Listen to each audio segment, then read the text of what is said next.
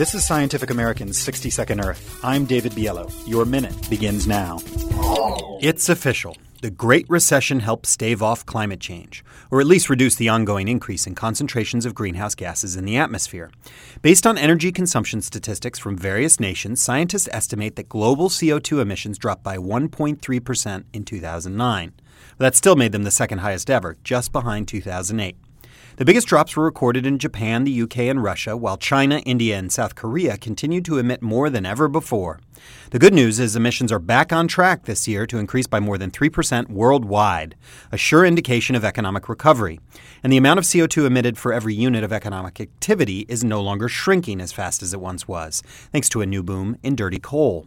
Of course, recessions aren't exactly good for the environment. Economic worries spur backpedaling on environmental commitments and the pursuit of enriching but destructive practices such as illegal logging. The question is whether the health of the economy can ever align with the health of the planet. Until it does, economic growth will come at a cost to the environment. And environmental health, at least when it comes to climate change, will come at the expense of economic well-being. Your minute is up for Scientific American's 60-Second Earth. I'm David Biello. Thanks for listening.